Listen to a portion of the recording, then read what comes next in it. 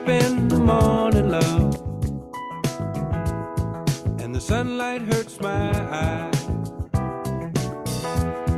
and something without warning, love,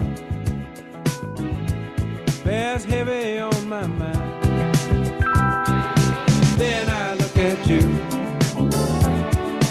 and the world's alright with me. Just one look at you, and I know it's gonna be a lovely day.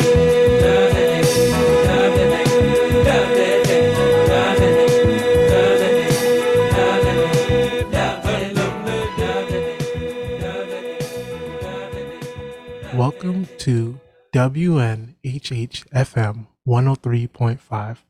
I'm your host, Justin Farmer, inviting you to be in community with us about ideas that matter and people who are making a difference. Today, our guest, esteemed activist, community extraordinaire, Sena Wazer. Sena, thank you so much for being in community with us.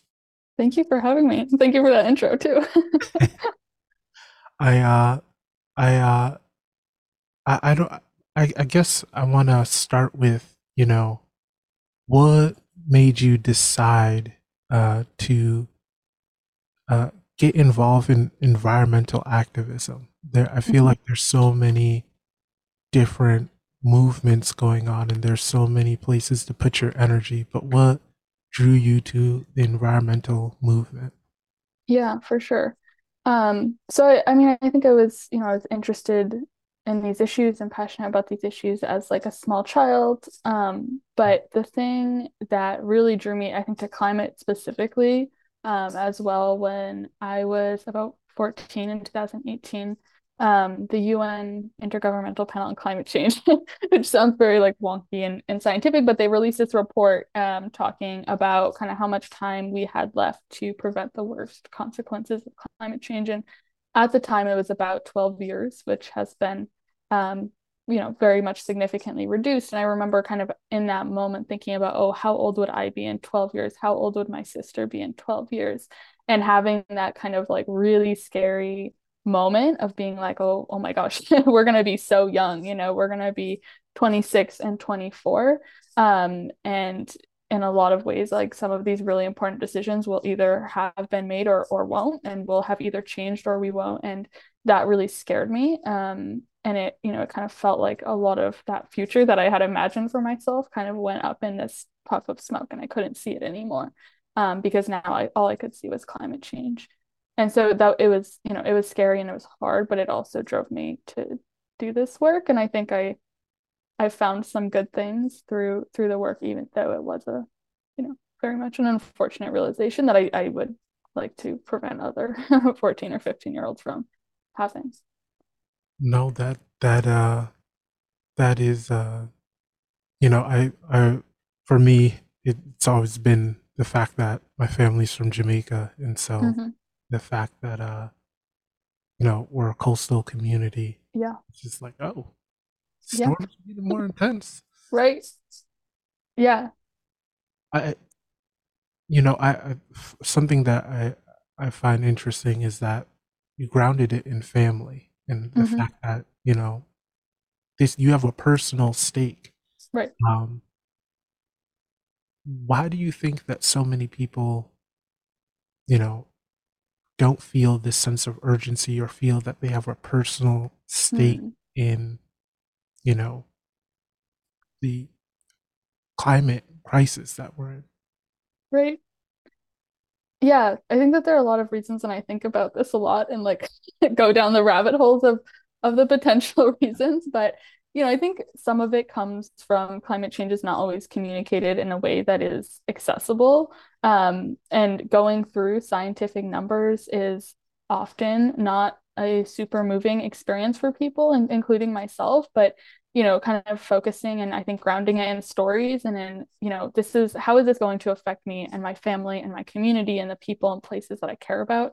To me, that's a lot more impactful and moving than saying, because it's like 1.5 degrees of warming. Like okay, what does that mean? It's kind of hard to picture. So I think some of it is that. And then I also think sometimes it because it is so big and scary, I think sometimes we kind of remove ourselves from it, and try not to think about, kind of think, oh, this is going to affect someone else. It's going to affect someone over there, someone who doesn't live in my community. But in reality, it's affecting people differently based on where we live and all of that. But it is going to affect everyone in some way. And so, kind of bringing it home to here's how it's affecting my community, I think is really important and is as scary as it is also motivating.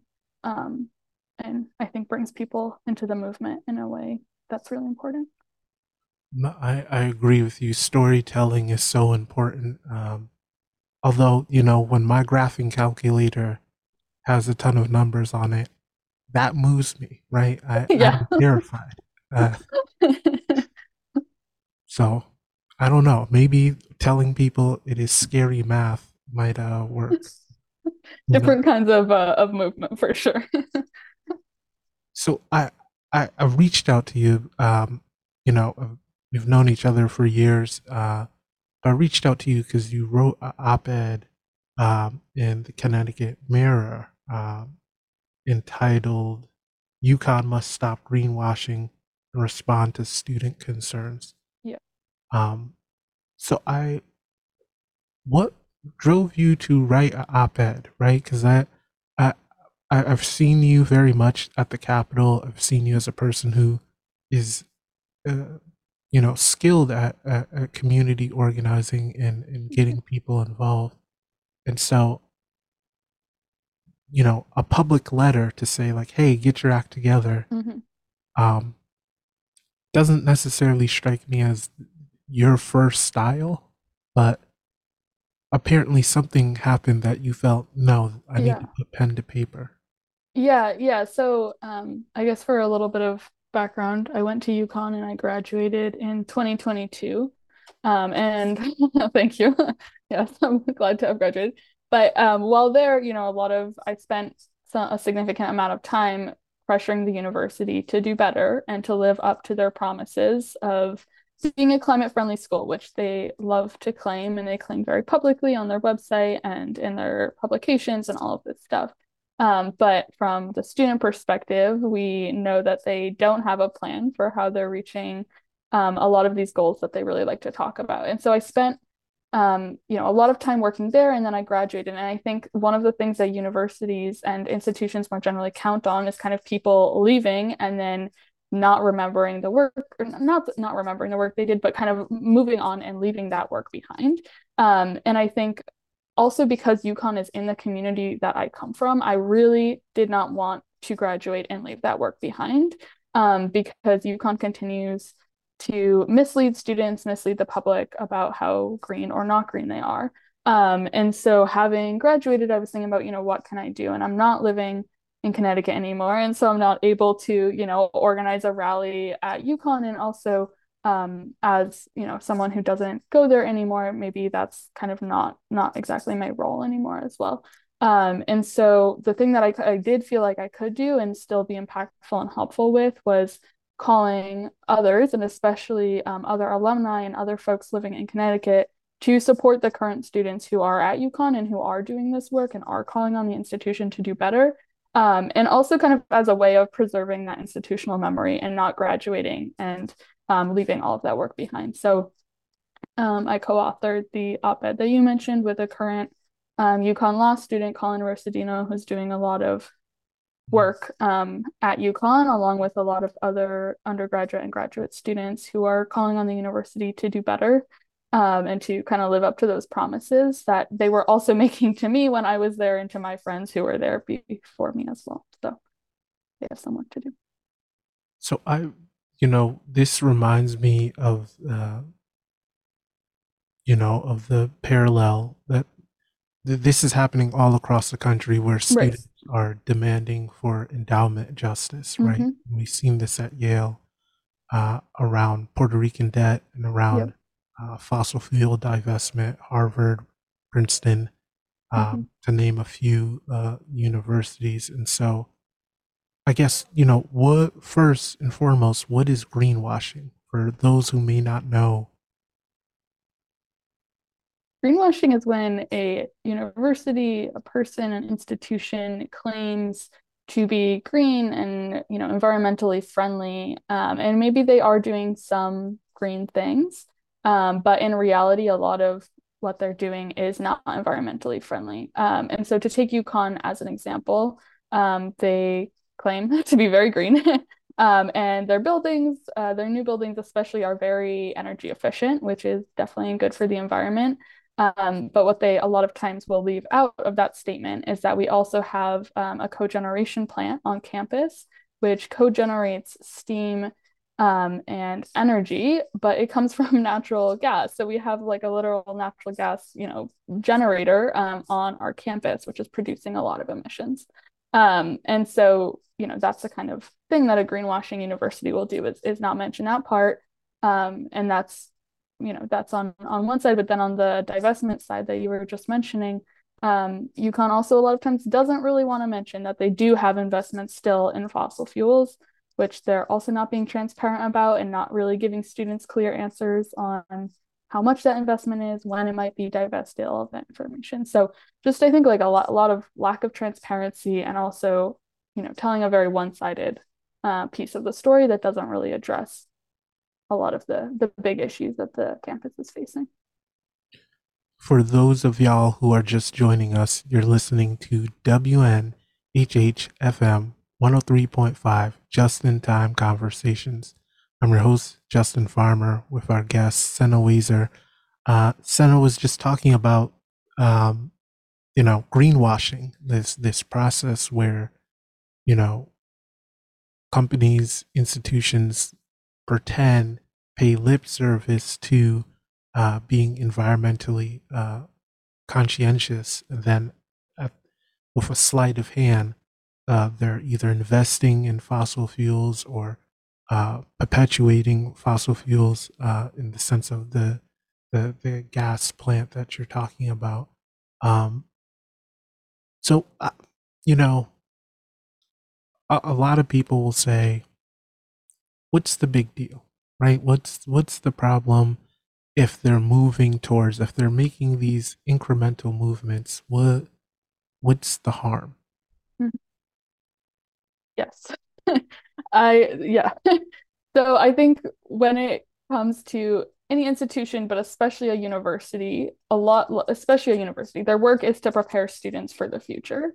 Mm. That is their purpose. If they're preparing us for a future while simultaneously destroying that future or investing in the destruction of that future, that doesn't make a lot of sense. And also, we're at the point in the climate crisis where we are on a very short timeline because people refused to act, and institutions and elected officials with a lot of power, did not take the action that was necessary. And so now we're in a really tight crunch timeline where we have to act much more drastically and dramatically to combat the climate crisis at the scale of the issue that it is. And so, UConn, as a part of that and as an institution that has fueled and funded the climate crisis, needs to take action that's kind of in accordance with the level of crisis that we're seeing. And that does not mean, waiting around or making these very small incremental changes. That means making changes at the scale of the issue we face. And also, I would say, some of this stuff like infrastructure updates, it does take a lot of time, and that I think, students and people will understand that, but they need to be transparent about it. And I think that's another really big thing with universities is a lot of times there's this lack of transparency with students around, what are we doing? How are we doing it? How fast are we doing it? And students want that information, and alumni like me also want that information, because it's important to understand, okay, if you claim to be addressing it, how are you doing that, and on what timeline? Um, and so I think, yeah, I just think that there's a lot of work to be done around both that speed and also that transparency piece. Yeah, no, you raised for me a couple of different things. I definitely agree that they're, you know, those politicians, they need to get it together. Yeah. Uh, I can say that now because I'm no longer elected. But I think you know, collective memory is so important. And so, Hmm. as you were saying before, universities, these institutions Right. bank on this being a transient community Hmm. and where people will drop off where the work is left and it might not Right. necessarily get picked up, um, or it might have to be restarted. And Right. so, you know, part of that work, I know that y'all worked on an effort, alums worked on an effort to get push the university while they were students to come up with a Hmm. comprehensive plan to move along the university. Right. Um, and more or less, you know, USERT that's been shelved, right? Like the board of trustees at UConn hasn't really moved that along. And then there's this lack of transparency about the scope of the investments, the size of Hmm. the investments, the duration or time to move from point A to point B. Um, do you do you speculate that this is just they don't know how to move, or do you like how is it making you feel, and what do you think the lag is in terms of them implementing this plan? Right. Yeah, so I think that there is some lag related to not knowing what the next step is, which is frustrating because at the beginning As of I speak. my yeah, at the beginning of my time at UConn, there was something called the President's Working Group on Sustainability that was created in response to student demands. And the whole role of that working group was to create plans for how the university reaches like net zero. But those plans were kind of put to the wayside and haven't really been used, which is crazy because students and professors and faculty put a lot of time into them. So that's really frustrating. But yeah, I guess to kind of go back to your actual question, yeah, there is a lack. I think there is a lack of maybe understanding of how to get there. Um, I would also say I don't know. I think it's hard because of that lack of transparency, it's hard to know where the holdup is, Mm. because they're not really being clear around what do they already have and what do they need. And I think students are doing a really great job kind of pushing them on that piece, and trying to get to the bottom of that. And also asking them to look back at those plans from the president's working group because they're still there. And while they might have to be updated and shifted since it's been a few years, they could be used and they could still be helpful. Um, so yeah, I think it's just kind of a hard question to answer because of the transparency piece. But I think both like the president, President Merrick, who is relatively new because UConn's gone through a lot of presidents in the last few years. Um, so both her and the board of trustees, I think, have a lot of work to do around speeding a transition and being clear with students about where they're at, and also involving students in that process and not just, you know, creating some sort of working group but leaving students out of it. Students should be, an integral part of that, especially since they're the ones who have been pushing and kind of continuing to hold the university accountable to these promises. No, that is definitely true. I'm gonna throw up a jargon giraffe. Um, I am familiar with the term of net zero. Mm-hmm. But you know what does net zero mean for our Yeah. community, and you know at what point, because everyone wants to get to net zero, but Right. you know if you set your timeline 50 years from now, Yeah. it's kind of pointless. So, Mm-hmm. what's a real, in your mind, right? What's a realistic goal that the university should move towards? And then what is net zero, right? Is Right. this internet? Is this Comcast? So net zero is um, it means that your whatever emissions you do have, which hopefully have been decreased, are balanced out by things like carbon offsets, and carbon removal and sequestration.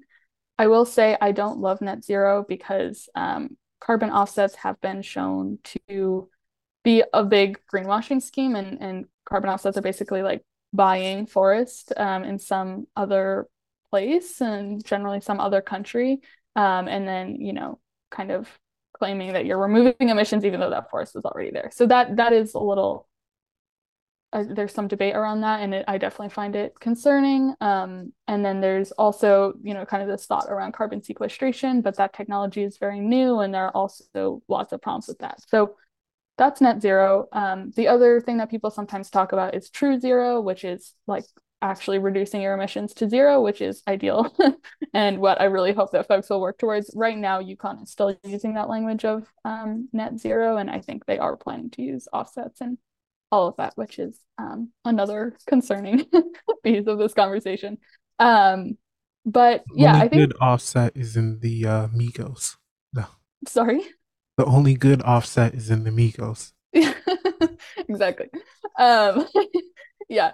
So I think right now the timeline that UConn is looking at is net zero by 2040, which is it's okay. I think, in these sort of situations, I think it's really important to kind of refer back to that science and to look at that really intentionally. And I'm not a scientist. I do not come from a sciencey background, so I'm, not necessarily the best person to do that. But UConn has a lot of really great climate scientists, and so I hope that they will rely on those faculty and those professors who do this work and are passionate about it and want to, move the university in the right direction, to come up with a plan that is ambitious and actually meets the targets laid out by those international kind of climate bodies. And I would also say that because we're based in the US and UConn is an institution that has money and power and all of that, if anything, I would say that their goals should be even a little bit ahead of the science, and they should be setting deadlines that are sooner, because they do hold that kind of institutional power and wealth. And so there's some work to be done there and really meeting deadlines and not going past them, because if anyone can afford to meet them, it should be UConn and other institutions like them. No, I totally agree with you. It is a weird dichotomy to Mhm. have students research and work and Yes, get an education towards learning how to undo these systems, and right, then to have these systems go like, well, whatever we taught you, that doesn't really matter. right. That is not a concern. Yeah, Um, it's crazy. I, I guess going back to this, like, how does all this make you feel, right? Uh, as an alum, as a person, as a Mhm. community member. I think it's just really frustrating, and it is it's hard to see UConn claim to be green and then know all of this other information at the same time. And I think, as someone who I often feel like I spent more of my time at UConn fighting the institution than I did learning from it. It sucks because I mean I was paying to be there, and it's a state school, but it's still expensive, and like the fact that that students are paying to get this education, but then are taking time away from what they're technically there for, which is to learn, to instead fight the institution, is crazy to me. And so I think there's just like a lot of frustration looking back at that, and as a community member also, it sucks because I know that those things and those decisions that UConn are making are kind of really dramatically affecting the town and the surrounding area, and it's just, yeah, it's really upsetting to see that. And so I think I just really want accountability for UConn, and I really want them to live up to their promises and to meet the demands that students have been making for over 5 years at this point. I'm sure much longer, but I guess that's kind of how far my institutional memory goes back, from my time there and also from friends. So yeah, I want UConn to be held accountable, but I also think that there's a broader, because UConn is a state school. It also, some of it for me also goes back to accountability for Connecticut as a whole, and wanting Connecticut to live up to its promises, because there are tie-ins there, and of course UConn works independently and they can make decisions, but the board of trustees, for example, is very heavily representative of Connecticut folks, from different agencies. So there's also for me a little bit of a tie-in, I think, between those two things. Now, you you mentioned the board of trustees. Um, so the board of trustees, this is the organization that oversees Right. management of the university, makes decisions on behalf of the university about, Hmm. they check the boxes and sign the dotted lines in terms of Right. procurements of stuff and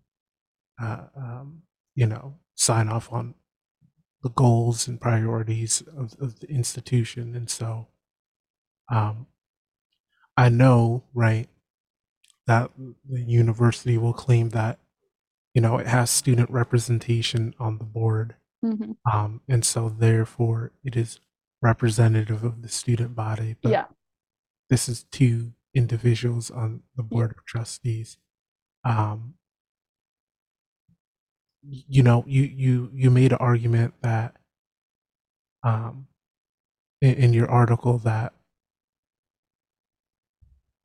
because the board of trustees aren't necessarily people who are tied to the university in any way, Hmm. they don't even necessarily need to be alum or so, that Yeah. Right. they might not be felt beholden to the student body Hmm. or to the campus community. Um, I guess in my mind, I don't think they're necessarily their views are necessarily beholden of the Connecticut community either. And so, Yeah. you know, if we're talking directly to the board of trustees, right? Uh, what things would you have them implement to have them be more accountable to the Hmm. Connecticut community and more specifically to the campus community? Yeah. I would ask them to start by really intentionally sitting down and listening without an agenda, which I think is sometimes a lot to ask. But I would really ask them to start with that listening because I think that there are so like UConn there are some things that I really love about the campus. There are also a lot of issues beyond just climate change.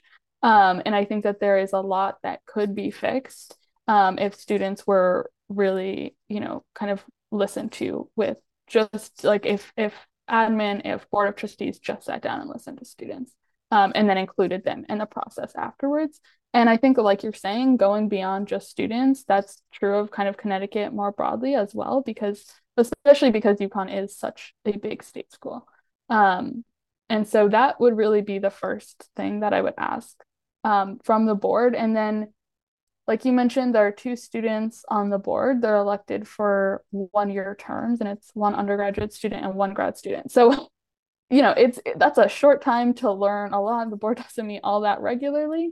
And then you don't really have another I mean, you have one other student, but you don't have another undergrad or grad student ally on the board, so to speak, that could help you raise things. And so I would also ask the board to, expand to include more students because I do think that that's a really big issue. And it feels kind of disempowering. And I wrote another op-ed right after graduating asking more broadly, kind of making a statement about board of trustees needing more student representation because they're not accountable to the student body and they don't necessarily know what is happening on campus either because these are not people who are living in Mansfield. They're not living on campus. So they don't necessarily kind of see those everyday issues that a student or a community member would.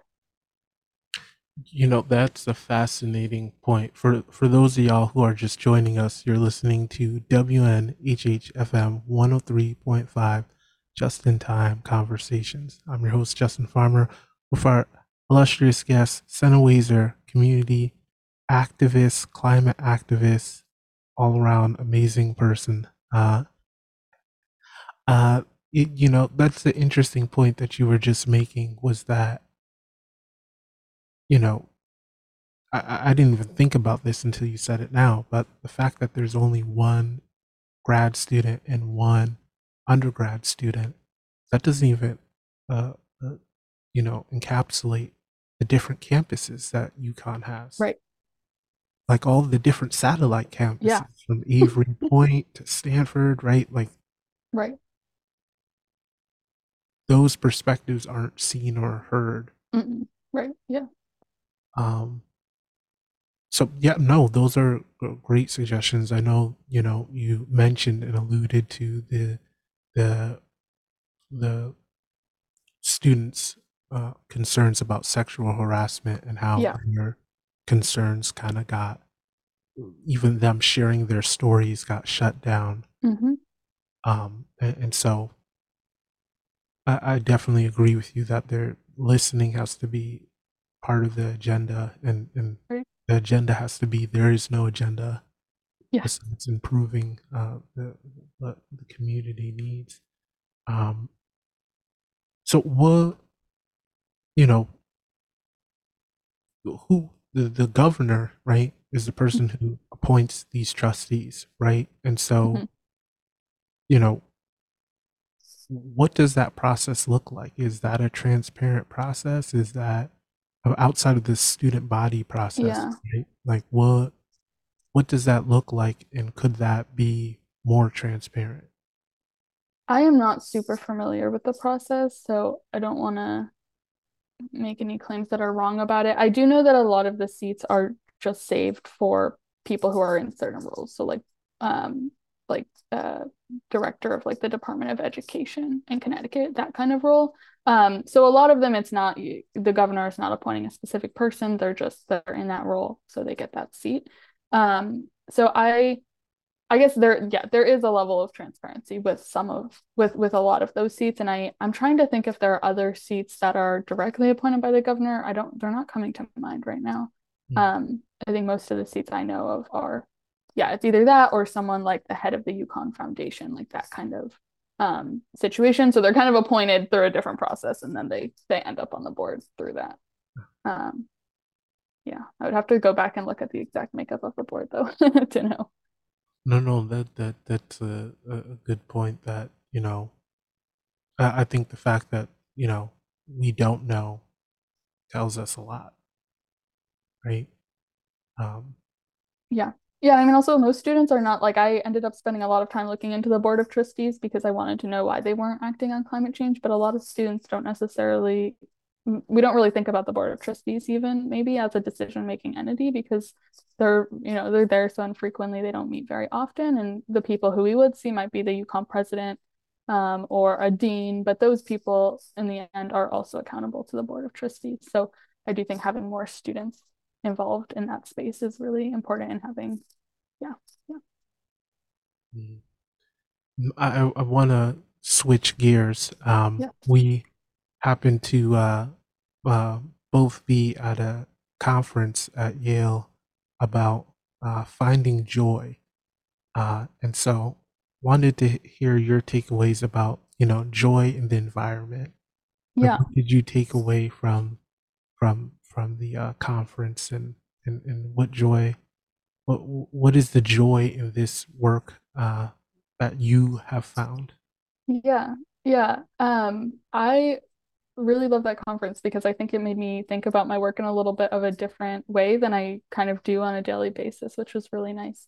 But I think the main thing that I was taking away from that conference and have been reflecting on since then, um, is just like the joy in community. And I think that was really the thing that stuck with me throughout every, session that I attended and all of the conversations I had, and also just my work more broadly is, community and relationships are really at the root of everything that we're doing, and also, why we're doing the work. And so that was just so lovely to me. And I think, part of that for me goes back to like the community that I grew up in, and my parents ran a farm, and so the community I was surrounded by was a lot of other folks who also were on farms, and like I'm not necessarily in that space every day anymore, but there is a lot of joy in that for me, and also in the way that we operated and taking care of the land and all of that. So some of it for me goes back to that, but then I think a lot of it, um, when I think about it, is also like the community of other organizers and activists that I'm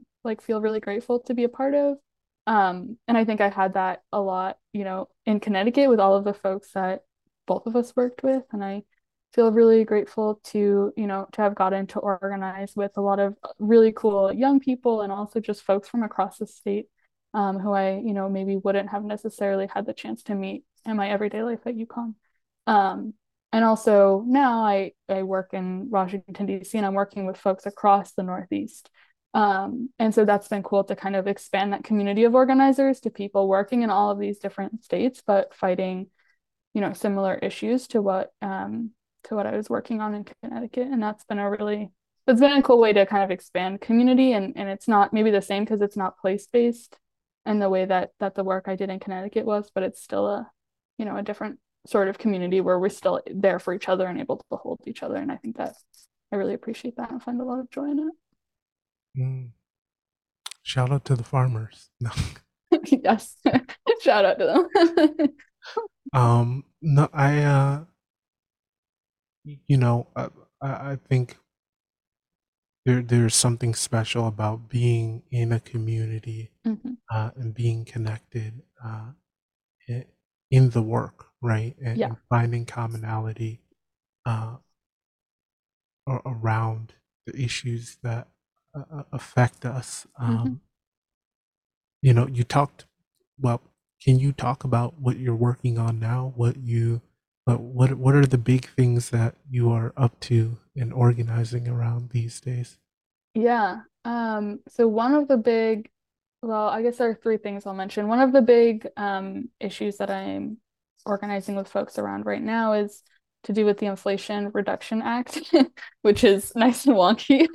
But basically, it's the big climate bill that was passed into law last year. And I will say right now that it is very far from perfect. And so I don't want to give the impression that I'm like just giving it glowing reviews here, but one Inflating its of value? No, sorry. you're inflating its value? Yeah, exactly.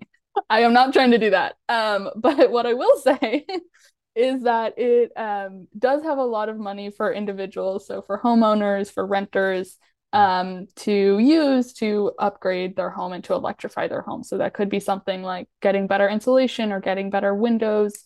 It could be like an electric car. It could be a stove that's electric instead of gas. And so it has kind of money for folks. If you're buying one of those things, you can get a certain amount off depending on your income and all of that. And so one of the kind of issues with the bill is that it has all this money, but not necessarily like a lot of people don't necessarily know about it.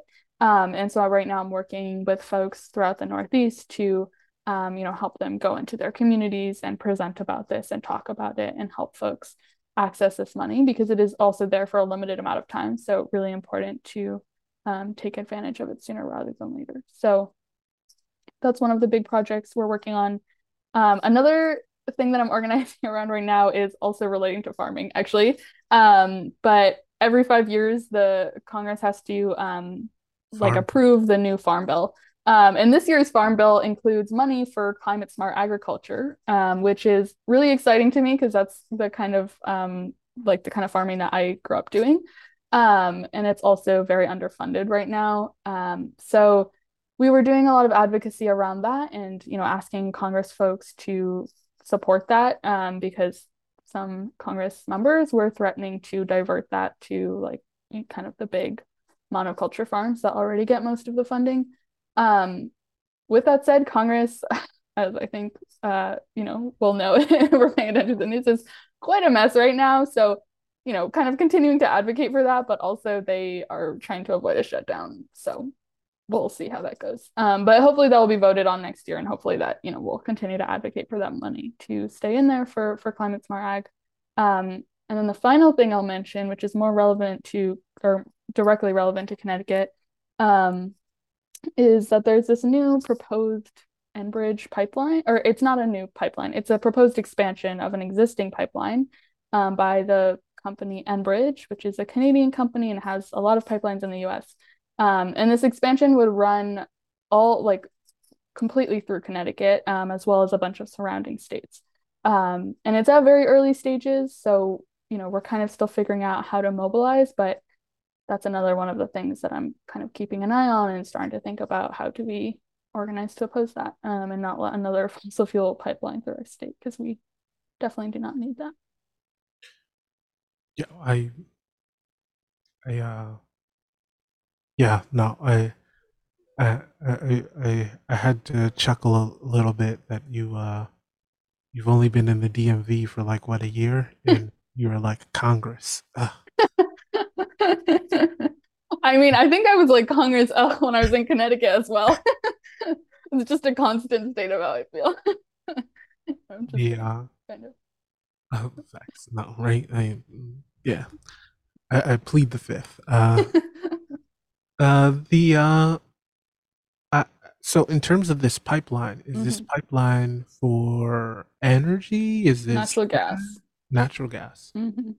Uh, and natural gas to be converted into energy, or It's not clear. okay, Yeah, it's not clear. It's connecting to like an existing pipeline that runs, I think, from New Jersey to Maine. So it's a pretty large pipeline. There's a potential that this energy could get exported, or this natural gas could get exported. It might stay here and be used for energy production. Um, there's a lot of things that it could be done with, but I think at the end of the day, the thing that keep coming back to is, why are we still building new fossil fuel infrastructure when we're this deep into the climate crisis? And like, the science is super clear that we cannot build any new infrastructure if we want any chance of avoiding the worst consequences of climate change. So no matter what it's supposed to be used for at the end, it's just, to me, it's so infuriating that we're still building infrastructure at this point to support something that we know is not sustainable. yeah, no, I because the first thing you said when you said that, my mind traveled to the fact I'm like, didn't we just invest in offshore wind? Right? like, Yeah. like, didn't we just like kill the idea of the Killingly plant? So Yeah. what? Right. I'm like, is this killing me? It's like, no, this is not killing me. This is something Oh, else. it's new. It's more natural gas, more fossil fuels because we don't have enough. Crazy. I I don't know. I yeah, I could not tell you. But that is something that I hope to look into and learn more about Yeah. and connect. Um, you know, how can people get connected to the work that you are currently working on, and how can people connect to the students at UConn organizing around, endowment justice? Yeah. Yeah. So I guess for the students organizing right now, they're organizing through an organization called Fossil Fuel Free Yukon. Yeah. And they have Instagram and I think probably like Facebook as well. So I would definitely encourage folks to kind of connect with the students there and follow along with what they're doing. And there's some opportunities to support and all of that. In terms of the work that I'm currently doing, so I work for the Climate Reality Project, although not speaking on their behalf, but um, so that's kind of where the work I'm doing on the Inflation Reduction Act and the Farm Bill, and also a little bit Project Maple right now. Um, and so, if folks want to get involved there are lots of opportunities, and we're going to be doing a big like kind of climate training in New York City for folks who are interested in getting more involved. So that'll be exciting. That's going to happen next year. But the other thing that I would also encourage and always kind of, I think, is like the first thing that I like to say is to look for a local organization. And I know that New Haven has a lot of really great ones, and Connecticut more broadly has a lot of great organizations. Just because I do think local is really important, and it allows you to build community with folks who are physically near you. And I think there's a lot of power in that, and a lot of power in being able to organize against the things that you see affecting your everyday life. Um, so that was my other recommendation or way to get involved. Mm. No, thank you. As we come towards the end of our time, um, you know, what brings you, what would be your words of encouragement to someone who is getting newly involved into Mm, the foray of activism and community organizing? yeah. Um, I would just remind folks to, one, find those other like organizers and activists who you connect with and who you can be in community with, because there will be really hard times. And I think there are a lot of really hard times with the work that we're doing whether it be on climate change or on, any other kind of issue. There are bad things happening in the world all the time. And so I think having those other people who you can lean on and who will be there for you and who you can kind of strategize with through those really hard times is really important and has allowed, at least for me, has allowed me to stay in this work and, like almost 5 years on climate change specifically. And like that has been the most important thing for me. The other thing I would say is more and more as I do this work, I try to remember that like we're part of a very kind of like long span of organizers and movements and folks who have been doing this work for many generations. And I think for me, I find some kind of comfort in that maybe, and the fact that it's not just us doing this work now, but it's folks before us and folks now and also folks after us who will do this work.